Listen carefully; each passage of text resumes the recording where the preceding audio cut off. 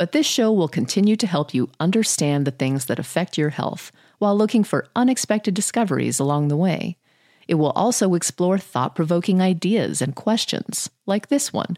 Mom deserves the best, and there's no better place to shop for Mother's Day than Whole Foods Market. They're your destination for unbeatable savings, from premium gifts to show-stopping flowers and irresistible desserts. Start by saving 33% with Prime on all body care and candles. Then get a 15-stem bunch of tulips for just $9.99 each with Prime. Round out Mom's menu with festive rosé, irresistible berry chantilly cake, and more special treats. Come celebrate Mother's Day at Whole Foods Market. Hey, it's Ryan Reynolds, and I'm here with Keith, co-star of my upcoming film, If, only in theaters May 17th. Do you want to tell people the big news? All right, I'll do it. Sign up now and you'll get unlimited for $15 a month and 6 months of Paramount Plus Essential Plan on us. MintMobile.com/switch. Upfront payment of $45 equivalent to $15 per month. Unlimited over 40 gigabytes per month. Face lower speeds. Videos at 480p. Active Mint customers by 531.24 get 6 months of Paramount Plus Essential Plan. Auto renews after 6 months. Offer ends May 31st, 2024. Separate Paramount Plus registration required. Terms and conditions apply if rated PG. Another day is here, and you're ready for it. What to wear? Check. Breakfast, lunch, and dinner? Check. Planning for what's next and how to save for it? That's where Bank of America can help. For your financial to-dos, Bank of America has experts ready to help get you closer to your goals. Get started at one of our local financial centers or 24/7 in our mobile banking app. Find a location near you at bankofamerica.com/talktous. What would you like the power to do? Mobile banking requires downloading the app and is only available for select devices. Message and data rates may apply. Bank of America N.A., member FDIC. For those of you who might be tuning in for the first time, we're kind of a team. We practice functional medicine aspects of both the metabolism of the body as well as the brain and the nervous system in our quest to continue to help figure out better and better ways to take care of chronic problems. Chronic pain, chronic fatigue, fibromyalgia, peripheral neuropathy, restless leg, a bunch of things like that. Okay, and what we're doing here is usually kind of like almost like a chat of some of the things that we talk about relative to developing different processes and what we find works and what we find doesn't work. This is a very complex situation trying to deal with these types of cases, and over a period of time we have developed protocols that have been proven to be pretty successful. Relative to today's topic, non-celiac gluten sensitivity, gluten has been a big player, probably the only consistent player in our dietary recommendations over the period of time that we've been doing this, which has been for quite a while, maybe 6 or 7 years that this particular protocol that we've been putting together has been evolving. And probably the only consistent aspect of that protocol from now to when we started is we still take all of our autoimmune patients and chronic pain patients off of gluten with varying symptomatic responses. Lately, there seems to be the gluten was very controversial when we started.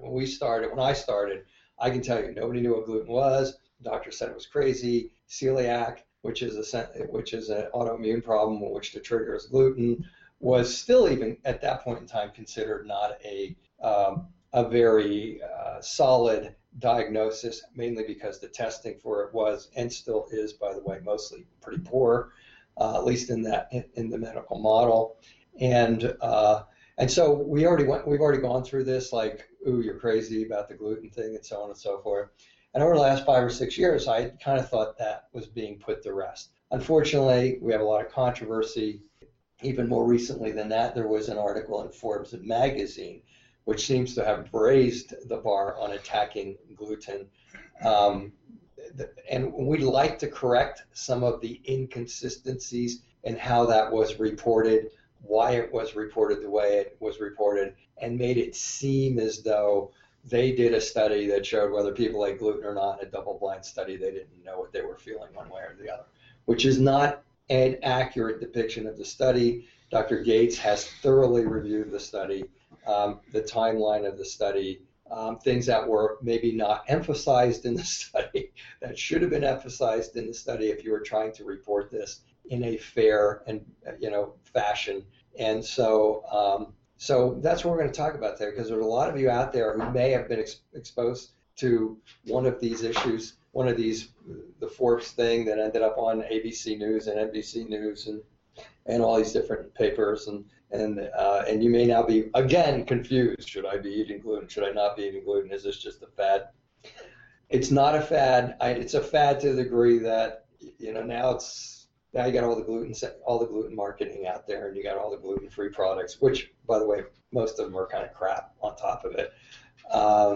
But we need to sort this out. This is an important subject, and we've talked a ton about gluten before in our other hangouts, in our other broadcasts, but we just feel that at this time it's important to hit it again. So and after this, we're going to be doing a couple of snippets on gluten and depression, on gluten and irritable bowel syndrome, on gluten and fibromyalgia. We're going to be doing a couple of 5, 8, 10-minute snippets on that so that we can get those online for you too. So you can look for those. So let's talk about non-celiac gluten sensitivity. Basically, it means that here's the accepted world. The accepted world is, and I've heard radio show talk hosts go over this and all kinds of crazy stuff. If you don't have celiac, there's no reason to avoid gluten. Not true. Not even close to being true. All right. Celiac is a disease where the inside of your gut is damaged by your immune system, and it's called an autoimmune problem. And it's the only autoimmune problem to date which has an acknowledged trigger, and the trigger is exposure to gluten, which is, I'll let Dr. Gates explain how it's part of the wheat protein and all that. So everybody is clinging to that. We should talk about how poorly that is diagnosed and so on and so forth on top of it. But now we have talked for years in this office and in other offices similar to ours, in which you cannot wait to be diagnosed with it because the diagnostic testing is poor. Over the years, we have noticed that if a person gets off gluten and maybe other cross sensitivities, which Dr. Gates I'm sure will talk about, if a person gets off of gluten and they feel better, end of story. I don't care if it's psychosomatic, frankly.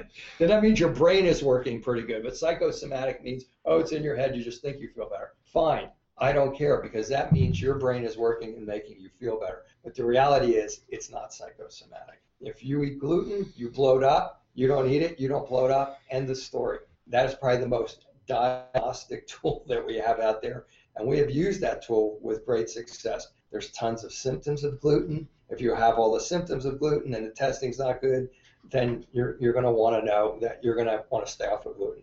And I may be stealing some of Dr. Gates's presentation here, because Dr. Gates was the one who wanted to go forward with this based on everything that's happening this week.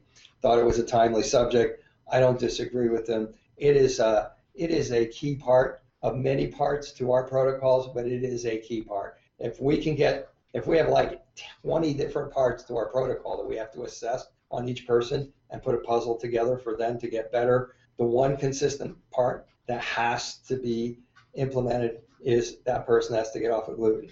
If they do everything else we tell them and they will not get off of gluten, our cases will fail. Mm-hmm. Or they certainly will. They'll feel better, but they won't feel anywhere near as better. We have observed that. This is what we do for a living. So we observe it. We observe, well, not as much as we used to observe it. When a lot of our patients said, no, I'm not going to get off of that. Oh, I was on it and I ate it again and my stomach didn't hurt. Yeah, I got headaches and dizziness. My migraines came back, but my stomach didn't hurt. We're going to recover all of that. Jeez, so non-celiac gluten sensitivity means you have not been diagnosed with celiac, but yet you're sensitive to gluten. It has been acknowledged in the literature, but this Forbes magazine article has now even brought that into question. Right. I am now think I have set the stage. So why don't we start there? There's so many areas we can go into. We could do hours on this. And we could do 25 hours on this. I'm not joking. This is where I spent the brunt of my weekend aside from Sunday. Yeah. So we're going to try to distill it down to 45 minutes to an hour, and then a few little snippets that maybe will be valuable for those of you who have depression, irritable bowel syndrome, or fibromyalgia. So basically, relative to the study in question that was reported in Forbes, and many other mainstream news sources, they basically came out and said the gentleman who discovered non-celiac gluten sensitivity, his name is Peter Gibson, who discovered this whole entity, came out and said it doesn't exist. And there was a lot of uproar, there was a lot of emotion on both sides of the debate, so to speak. And in the news reporting of the study, basically he said, what we did is we took patients who reported that they had non-celiac gluten sensitivity, and we'd either have them eat a diet rich in gluten, a diet mixed of gluten and whey protein. Whey protein is a protein from milk and cheese, and then, or just whey protein by itself. And what they concluded out of the study and what was reported in the media is that the patients who ate gluten did not feel any worse when they didn't know what they were eating. And so, again, this has created a lot of stir. And that is a seriously flawed study. Well, that's what I'm going to go into. I'm going to go into that. I'm just going to throw that one out right now. I mean, we've all who have gone through medical school or chiropractic college or functional, we've all worked in labs and understand how you're supposed to control variables here. Dr. Gates will probably get into that. So what was not commonly reported was that patients, some news media outlets did report this, okay, just for the record. But what I saw not being reported is that before these three groups of diets were presented to these non-celiac gluten sensitivity patients, high gluten, medium gluten with whey protein versus whey protein, is that all of these patients ate a low FODMAP diet to begin with. FODMAPs are basically short chain sugar molecules that bacteria in the gut really like to feed on, and patients with IBS lots of times will not do well with these FODMAP-rich foods, certain fruits. Wheat protein is one of them, and wheat in and of itself. So basically everybody was eating a gluten-free diet amongst many other things going into the study, and then they ate one of these three different diets. I don't think the average person out there is going to understand why that's significant. That's really significant, thank you, because you're clearing out not only gluten from the diet, but a lot of other cross sensitivities and a lot of other foods that may be triggering their IBS. We'll have people come in very sick who are off gluten, and they'll be confused and go, well, how come I feel sick? You said if I was off gluten. Well, it's because they have a lot of, if you come in here and you're eating really well and you're off gluten, or you go anywhere and you're eating really well, that doctor should know that there are other problems. You either got cross sensitivities to gluten, which it sounds like Dr. Gates will get into later. You might have leaky gut. You might have small intestinal bacterial overgrowth. You might have other food allergies and so on and so forth. So if somebody comes in here and I'm doing the interview to qualify them as a patient, and they go, and I'm looking at their diet and they eat better than the diet we're going to give them, there's other issues. And certainly they're kind of wondering what's going on. So when we test them, on those times when we will test them for gluten, what will you do before you have them go test? If they've been off of gluten before they come in here. Well, I'm going gluten. Well, go eat gluten. Well, go spend the weekend eating pizzas and submarines, anything you can think of that has gluten in it, which is, like, as most of my patients say, everything. To get all of the gluten back in your system, to create all of the antibodies that are attacking in your system. So the people who went into this study were clean. They were clean. Completely clean. So, and when I said it was a poorly designed study, that was separate from the fact that they did that. The whey protein thing could be another confounding. Well, we're not even done yet. And so then what? So that's why it's important. That's why it's important to know that these people had all been cleaned out before they went on the study. Exactly. And I get the theory. The theory is now we're going to eat it, and it's going to be massively responsive. But if these guys are such brilliant scientists, then they should have known that. Mm-hmm. And this is in Forbes. It's in all the national newspapers. For those of you conspiracy theorists out there, I'm with you. I'm not, but okay. And then the other interesting thing is that when they did the study, and you have the gluten-rich foods versus the gluten and whey versus the whey groups, what was reported in the study is that those who were eating the gluten and whey felt a lot worse. They did feel worse. Versus just the gluten group. Statistically significant. And that wasn't reported either. Something that was conveniently left out of the article. And it's something we see clinically all the time, is that patients will frequently react to gluten and whey together. If you think of how gluten is eaten in our society, pizza, cheese and gluten, sandwiches, cheese with your bread. It's something that we have observed time and time again, where patients react to those two things together. And there are reasons for that, likely because we're now seeing the bacteria feed on those two foods in a certain way different from them in isolation. So that is the first part. Now the second part is that there was another article. So the first article was published In gastroenterology, it was, I'm sorry. Let me see. Gastroenterology, August of 2013. Now, there was another study that came out in elementary pharmacological therapies that was basically by the same guy's group, Peter Gibson. And they repeated the study that we're talking about. That's a peer-reviewed reference, by the way. Exactly. And it's attached to our clipboard. So for all of you research nuts out there, go ahead and read it. And I'm just going to say that. Go ahead and read the articles.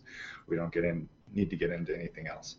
But in this study, basically Peter Gibson's group came back and they repeated the original study. And what they did find is that in doing the same template of going on a low FODMAP diet and then these patients either eating a lot of gluten and whey or whey only, is that the non-celiac gluten sensitivity patients did feel worse in terms of their depression when they ate gluten by itself in a very statistically significant fashion. And so you haven't seen that in Forbes magazine either. Well, the interesting part is that was the title of the study. The title of the study. Let me read it to you. Randomized clinical trial. Gluten may cause depression in subjects with non-celiac gluten sensitivity. But that was conveniently not mentioned in the article and not mentioned in the subsequent reporting of the article in newspaper journals for reasons that I can only conjecture. Mm-hmm. So that is a huge. Yeah, we got patients that come in here and they go, well, you know, doc, you have me off this gluten for a year. I was feeling really great. Everything is phenomenal. You know, I mean, and I don't feel as good again. I'll say, well, why don't you start eating gluten again? Well, I said, well, why don't you start eating it? Well, I started eating it a couple of months ago, but my stomach feels good. Yeah, but your depression came back. Yeah, but your anxiety came back. Yeah, but And this is what makes me want to scream. Because it affects the nervous system. We're now seeing technically more than it affects people's guts. In fact, I was reading an article out of the Czech Republic, and they were talking about how celiac disease is so underreported and underdiagnosed, as you were mentioning. And they were saying it is because so commonly in adults, the symptoms of celiac disease in and of itself are largely neurological, and they're not gastrointestinal. So everybody out there thinks, oh, I eat gluten, my gut didn't hurt, I'm okay. Well, what people have been anecdotally reporting who are on the front of the curve, in our opinion, is that when they ate gluten, they just said, hey, I didn't feel as good.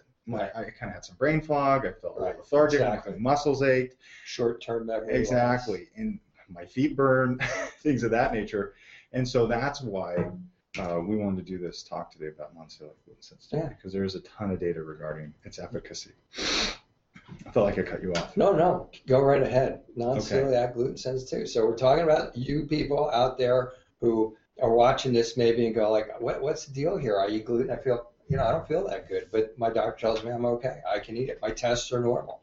Now we have a study that says I can eat it because it doesn't matter. It's all in our heads anyway. This whole gluten thing's a bunch of crap. So maybe you want to let's talk about non-celiac gluten sensitivity.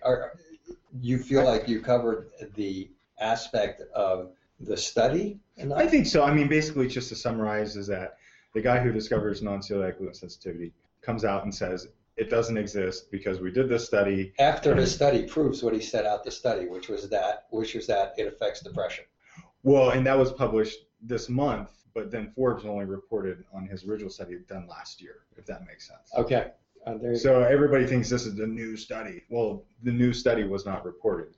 How basically gluten does cause depression in patients with non-celiac gluten sensitivity. Okay. And then what was also not reported is that the study was flawed in our opinion because everybody's put on a low FODMAP diet, which basically eliminates wheat from the diet anyways, amongst many other things like cheese and lots of times other grains as well, which is a topic we need to go into.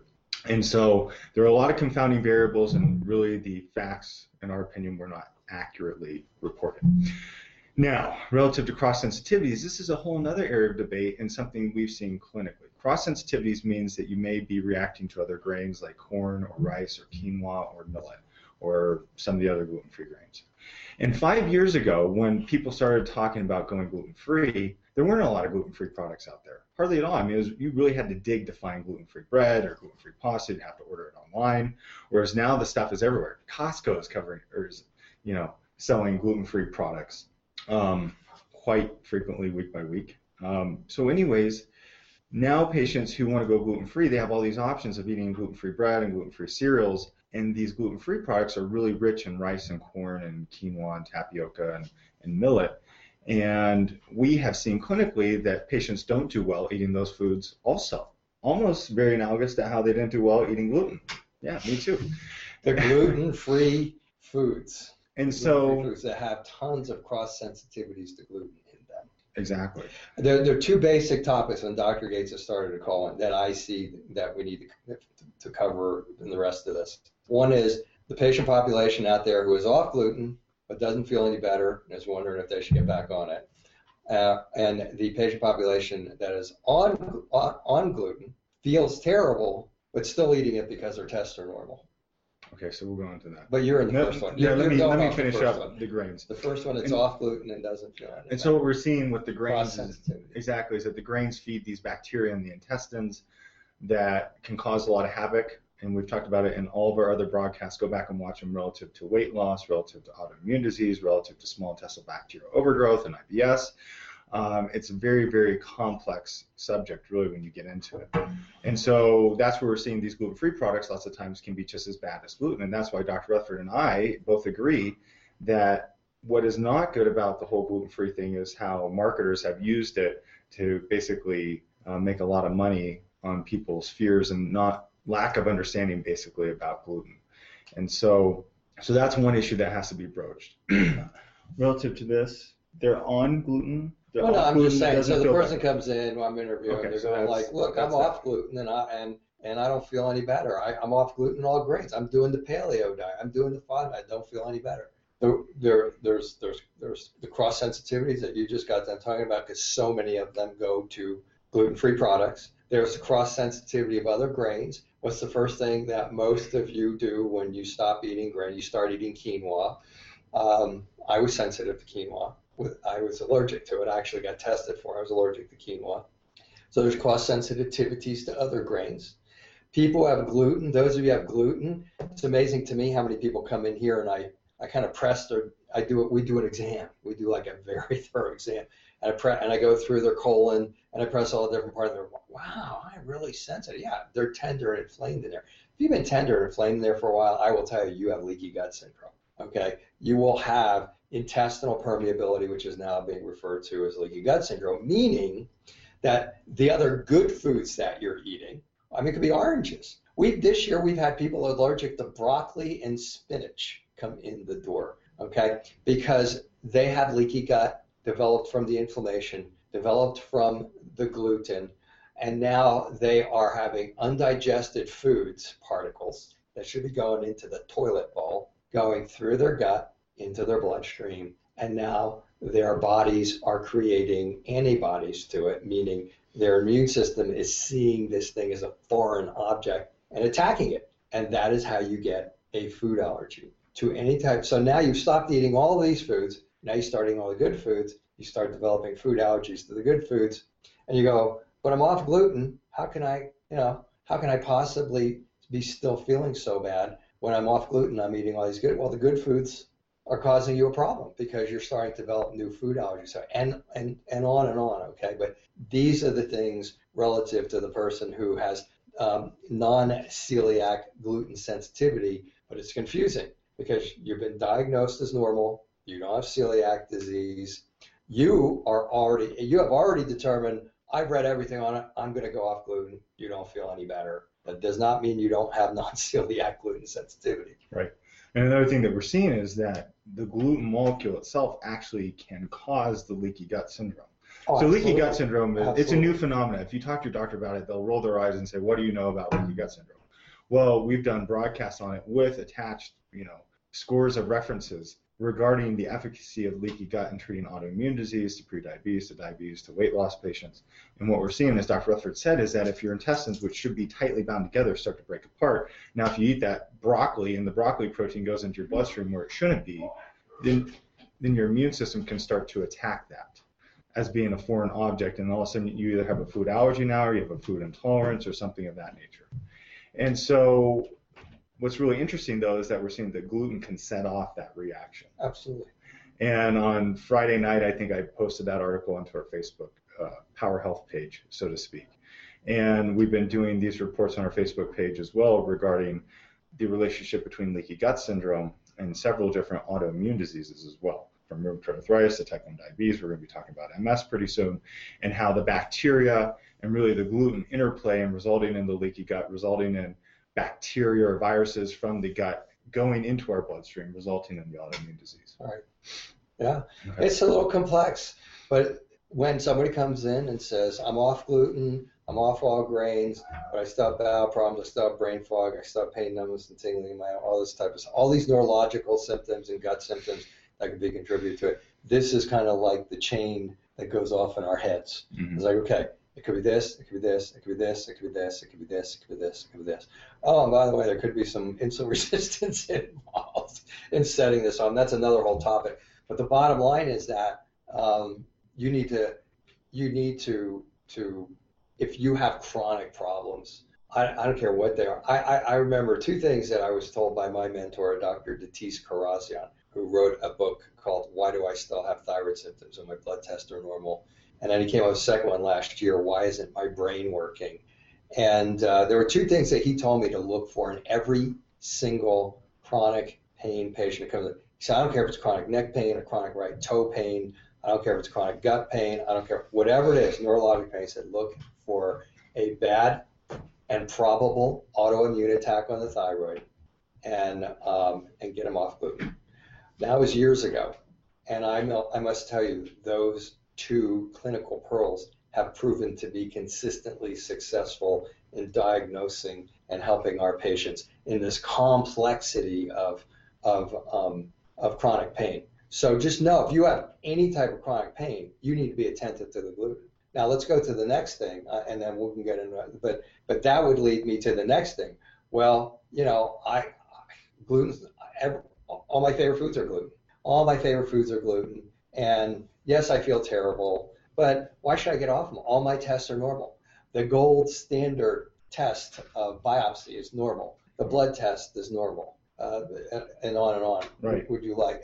My colonoscopy is normal. Well, and this you want to get into that? Well, obviously, the testing is not as accurate as we want it to be. It's obvious to us. It's not obvious to all these people coming into me and are beating me up going, yeah, but my testing is normal. So in our first hangout on gluten, we presented what is termed a Cyrex Array 3. Cyrex is a lab testing corporation out of Arizona. And they do, in our opinion, the best and most comprehensive, most specific and sensitive assays on gluten sensitivity on the face of the earth. What is sensitivity? Sensitivity and specificity basically refers to how many false positives and false negatives you do. You know how high theirs is? I really don't. I think it's in I the can't 90s. Remember. I think it was in the 90s. It's in the 90s. I can't be, which means they're right 95, 90, 95, 96, 97% of the time. It's very high. The other tests don't even come remotely close to that. Right. The blood test, I think, is less than 50% accurate. It depends on the lab. Okay. But so anyways, they're highly, highly accurate. Let's just say it that way. And they run 20 markers regarding gluten. And so we frequently see in doing this lab panel that patients do have a problem with gluten when there are 2 to 4 tests run by their gastroenterologist. And this is no knock on gastroenterologists. But those tests will not show any problem, whereas once we do the more in-depth assay, so to speak, then we see the issue. Now, there are articles coming out about this because the whole non-celiac gluten sensitivity thing is shaking everybody up, from gastroenterologists to nutritionists to functional medicine practitioners to people in my community. Because lots of times there's not a definitive lab marker. It's not like we can say, okay, patients with non-celiac gluten sensitivity have this type of gluten antibody, and therefore we can test them for that, and therefore we can quantify them and put them in this little box. Non-celiac gluten sensitivity to date has been basically diagnosed by, you eat gluten, you go off of gluten, how do you feel? You introduce gluten back in, probably still the best way. It still is the best way. It's the most accurate. Depending on if they understand symptoms. If they understand that when they eat gluten, it isn't just, does my stomach feel bad, or does my brain fog come back? Exactly. Does my migraine come back? Do I get, short-term memory loss? And do my feet start to burn? All that kind of stuff. Exactly. So yeah, I agree completely. And basically, I think that's what I need to say there. I think I lost my train of thought on that, but yeah. Okay, so what we're talking about was the people who come in and tell me. You said you were referring to the fact that obviously. Oh, there's no lab marker. Okay, so then that's how non-celiac is diagnosed. Now there are research articles now talking about how if we use these new types of deaminated gliadin peptide antibody assays that they are picking up non-celiac gluten sensitivity patients. This was a brand new article. It's attached to our reference list. It's a very simple blood test. And I believe that those assays are analogous to what Cyrix labs are using to diagnose. Thanks to that, we're now using them. Yes. And they seem to be producing some consistent results. Very, very accurate. So that is the skinny on why, if you're eating gluten and you went to your doctor and you were tested for gluten antibodies and you came back as being negative, why you were probably negative. Just know the testing really is not that accurate that's out there on the market today. Also know the testing that's being performed is really done for celiac disease. And celiac disease tests have a completely different profile than what we're seeing for non-celiac gluten sensitivity. Also, okay, and I won't, there's a million different directions I can go, but basically that's the skinny on that. So if you eat gluten products and you get bloated and you have bowel changes and you have gas and you have diarrhea, or you eat them and you just don't feel good, or for your fibromyalgia patients it makes you more sensitive, or your peripheral neuropathy patients it makes your feet burn, or for those of you that get brain fog or short-term memory loss, just know that that's the best test. And if your doctor tests you and says it's normal, you can still keep eating it, just know that the test of you eating that and feeling better and you not eating it and feeling better is still probably overall the best test, and we can go from there. So testing gluten-free, non-celiac gluten sensitivity. And then we also have some articles attached here regarding fibromyalgia. Many of you may have fibromyalgia. That's where patients will have chronic pain throughout their body. They will have burning, skin pain. They'll be sensitive to touch, things of that nature, frequently fatigued. And what has interested people is that fibromyalgia patients have many of the characteristics of non-celiac gluten sensitivity patients. And in our reference list, one of the rheumatology journals came out and said, we need to be very careful. We shouldn't take fibromyalgia patients off of gluten unless they've really been screened through a thorough laboratory workup and we make sure they don't have celiac disease. And then at the top of our reference list, let me see here, sorry for the pause. So if they don't have celiac disease, so if they get screened and they don't have celiac disease, they're going to tell you to keep eating gluten if you're a fibromyalgia patient. And on our second Big reference mistake. in the list, it's by the Rheumatology International Journal. They basically came out and said they took 20 patients with fibromyalgia, they tested them for gluten antibodies, they were all positive, they took them off of gluten, and they all felt better. And their fibromyalgia symptoms largely improved. And that's something we've seen clinically for 5 years now, and we talked about it in the fibromyalgia hangout or broadcast, as well as the thyroid hangout and broadcast. So it is a fibromyalgia is a, again, as Dr. Gates said, we got stuff online about it. But the bottom line is gut problems are usually a big part of the picture. It's usually stress, overreactive stress mechanism, inability to kind of filter that pain out anymore by your brain. You get that super sensitivity.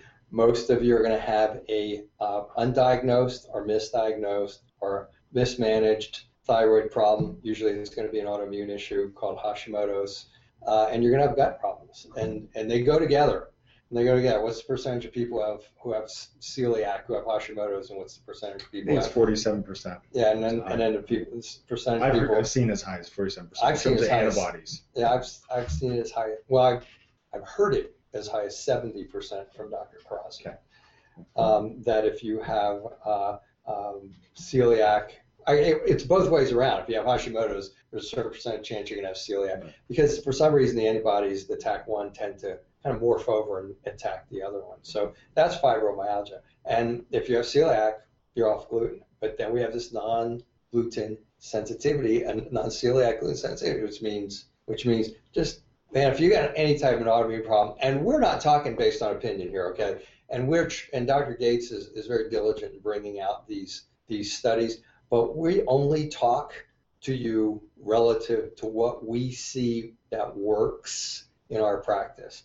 I mean, we've been around for quite some time, and our motto or logo, or whatever you want to call it, our punchline, our key line, our USP, blah, blah, blah, is the results speak for themselves, and we mean it. We're talking about what if getting off gluten didn't produce any results, we wouldn't be sitting here talking about it.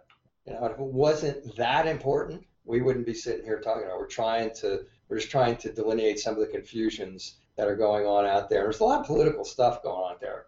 I mean, there's a lot of people who are losing a lot of money with people getting off of gluten. And that's all I need to say about that. But just know that that's the real world, and that's what you're up against. There are a lot of people out there who don't care if you stay sick for the rest of your life as long as you're buying their products. And that's just the reality of life on planet Earth right now. So we have to wade through all of that to get our pay. In fact, we don't even test for gluten that much, really.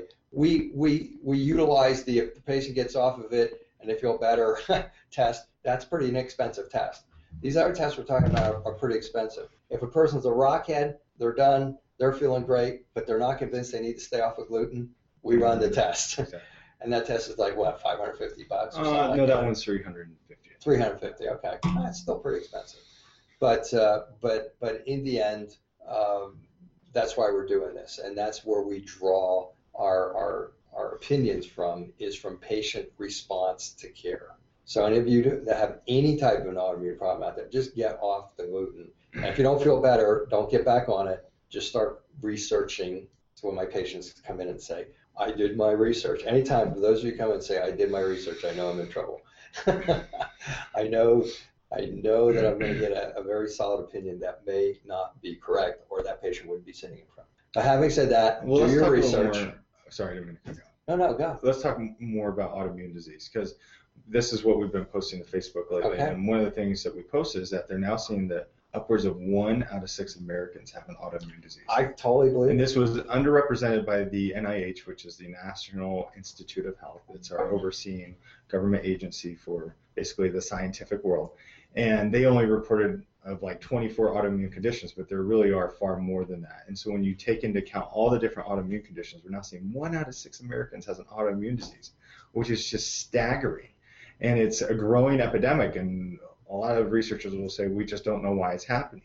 Well, and that's fine. You can say, we don't know why it's happening, but if you really get into the skinny of the issue and say, okay, 70 to 80% of the immune system is in the gastrointestinal tract, we see that gluten definitively is a zonulin toxin, meaning it poisons the gut such that the leaky gut syndrome starts to happen, where the gastrointestinal tract cells start to split apart. So now big proteins start leaking in, which could be gluten itself. We're now seeing that there's this whole field of termed gluten-related disorders, which will cause skin problems like dermatitis or herpetiformis, neurologic issues like lack of balance, neurologic issues like peripheral neuropathy, psychiatric issues like schizophrenia. A certain percentage of schizophrenic patients have antibodies to gluten, as well as bipolar patients.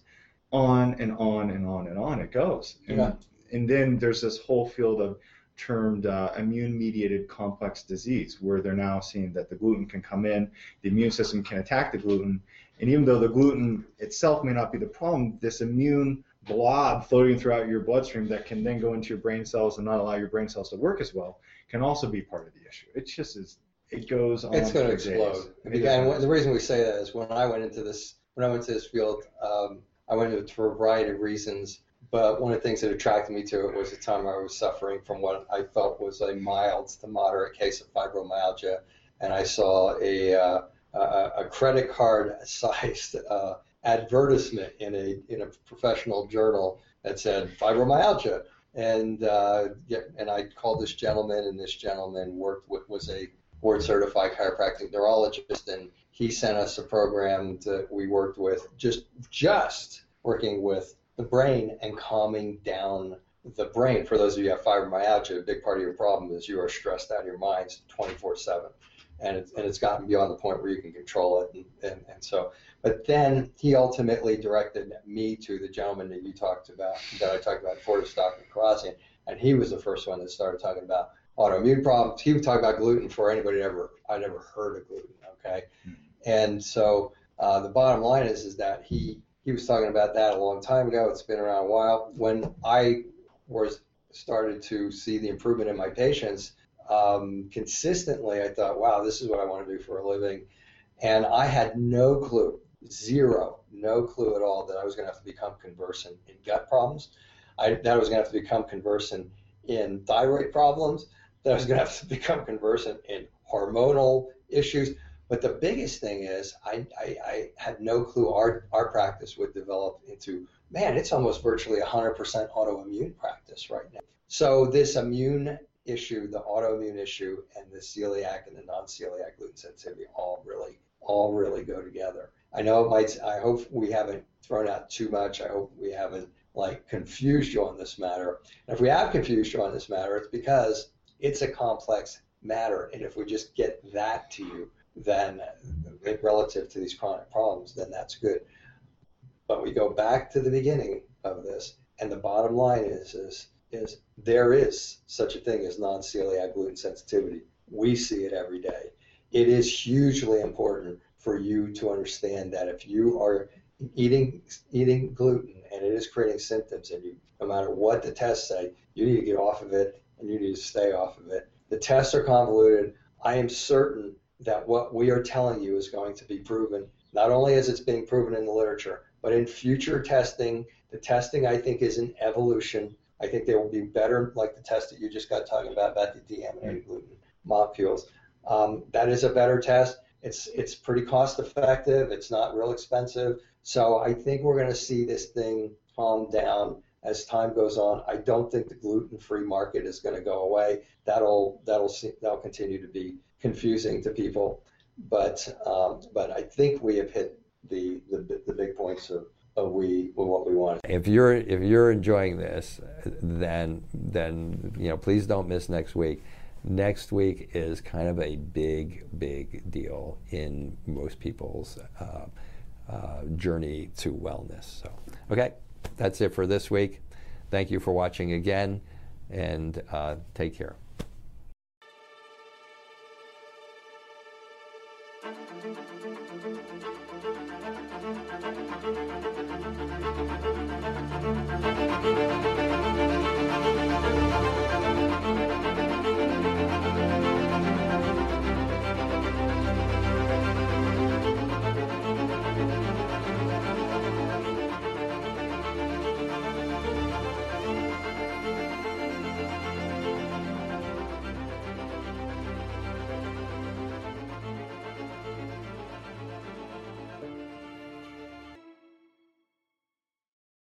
This will conclude the episode. Thanks for tuning in. If you like what you hear, please leave a comment and subscribe. Thank you.